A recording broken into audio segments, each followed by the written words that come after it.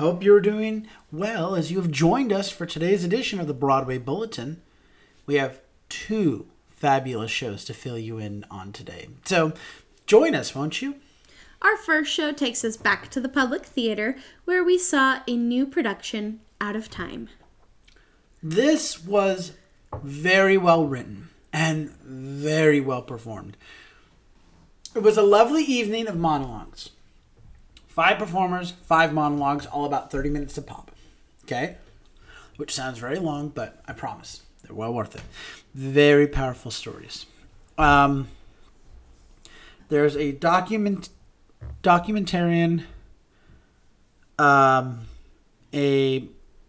someone who works on an election, a woman who's sending a message regarding her genes, a guy who talks about his past and his 2 wives and growing up in Japan, and then another woman who's an author and kind of talking about cancel culture and stuff like that. Okay. They are all AAPI people. AAPI? I think I got that right. And I will say the first act, which had the documentarian, the election, and the woman talking about her genes, they related to me the most. And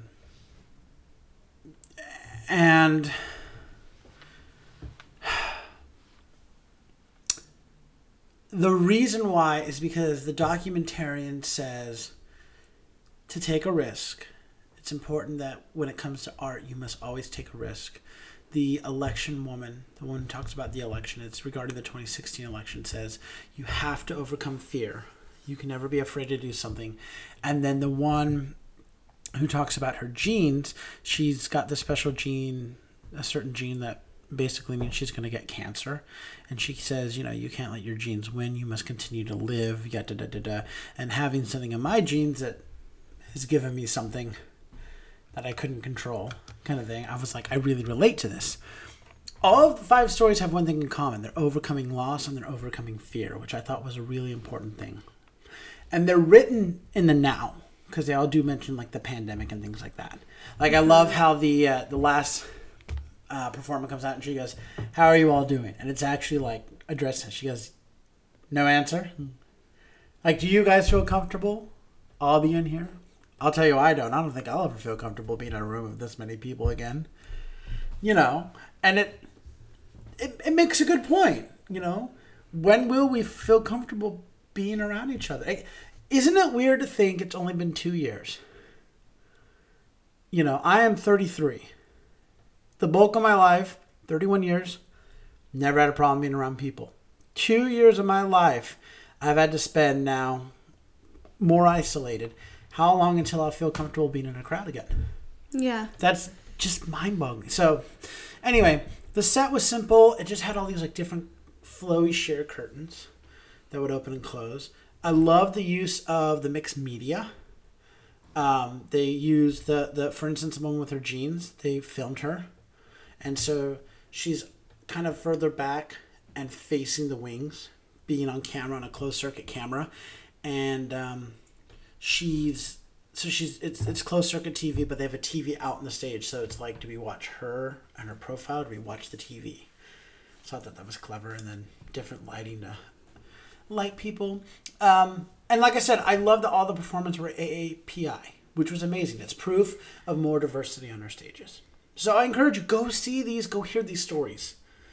So tickets for this show playing at the Public Theater are on sale through March 13th, 2022.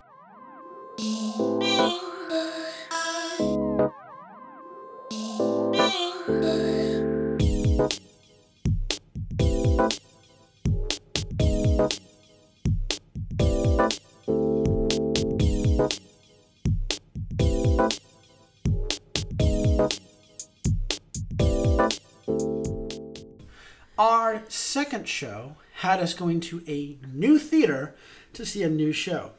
For this, we ventured to the Flea Theater, where we saw Arden-But Not Without You. Whew. Okay. I was a few minutes late for this. Okay. But I didn't miss too much. this is a beautiful piece of performance art. That's important to know about the show. And I'm glad because the first bit clued me into that. When I arrived, there were these people like chanting in like a Hindu style chant. Right? They were staring at each other and they're chanting in a Hindu style chant. And then I was told because I was late, I wasn't going to have time to fill out a card. And I was like, I don't know what that means, but okay. Turns out later in this chant, they would read these cards that audience members had filled out and they incorporate them in the chant. Oh. And like one of the questions was, when was the last time you touched someone? So, what is one of your fears, I think was the other one. So, okay, fine. And so it was just kind of like, all right, whatever that is. But just based on that, I was like, okay, this isn't a regular show. And my mind immediately switched gears. And I was like, okay. Because sometimes when I go in expecting a normal show and I get performance art, I'm like, what the heck? So anyway, knowing that, we begin. Like I said, very high art.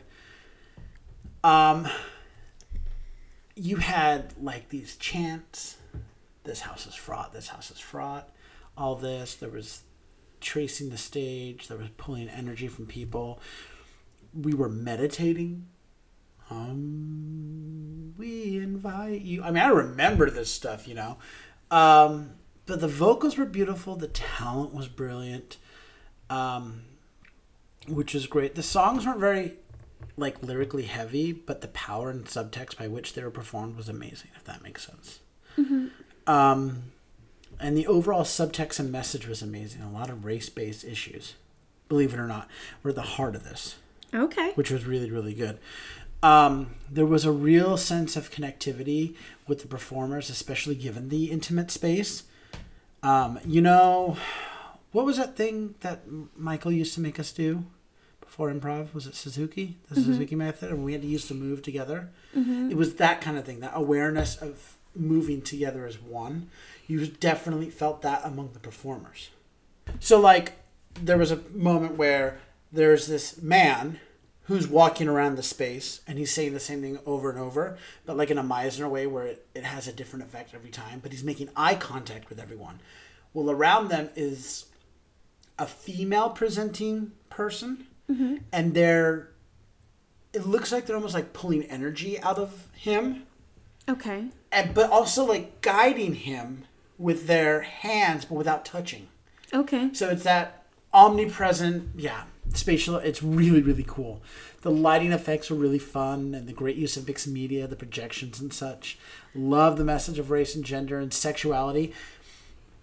This was really cool because everybody but one person was of color in the cast.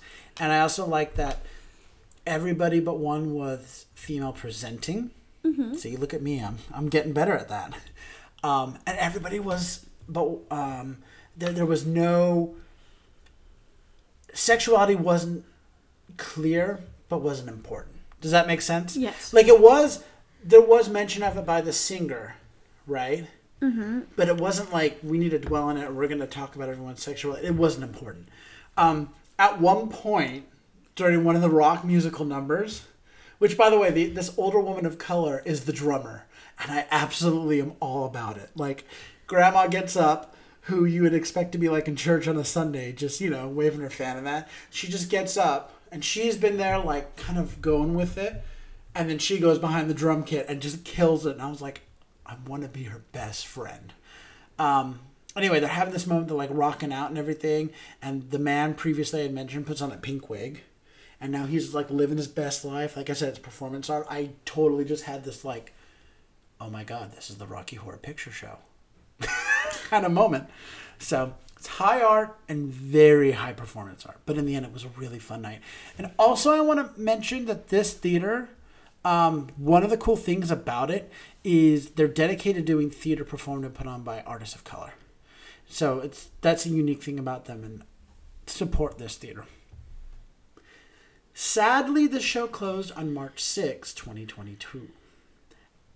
And this concludes this episode of the Broadway Bulletin. Be sure to tune into our next edition coming out every Tuesday and Saturday. So until next time, I'm Andrew Cortez. And I'm Hope Bird. reminding you to turn off your cell phones. Unwrap your candies and keep your mask on. And keep talking about the theater. In a stage whisper. Thank you.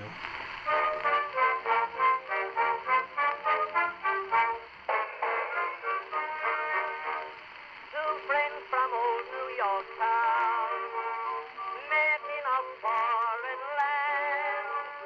One sang the praises of gay Paris. If you like what you hear, please leave a 5-star review, like, and subscribe. You can also find us on Facebook, Instagram, and Twitter at Stage Whisper Pod. And feel free to reach out to us with your comments and personal stories at stagewhisperpod@gmail.com. Our theme song is Booga Blue by U.S. Army Blues. Other music on this episode provided by Evan Schaefer and Billy Murray.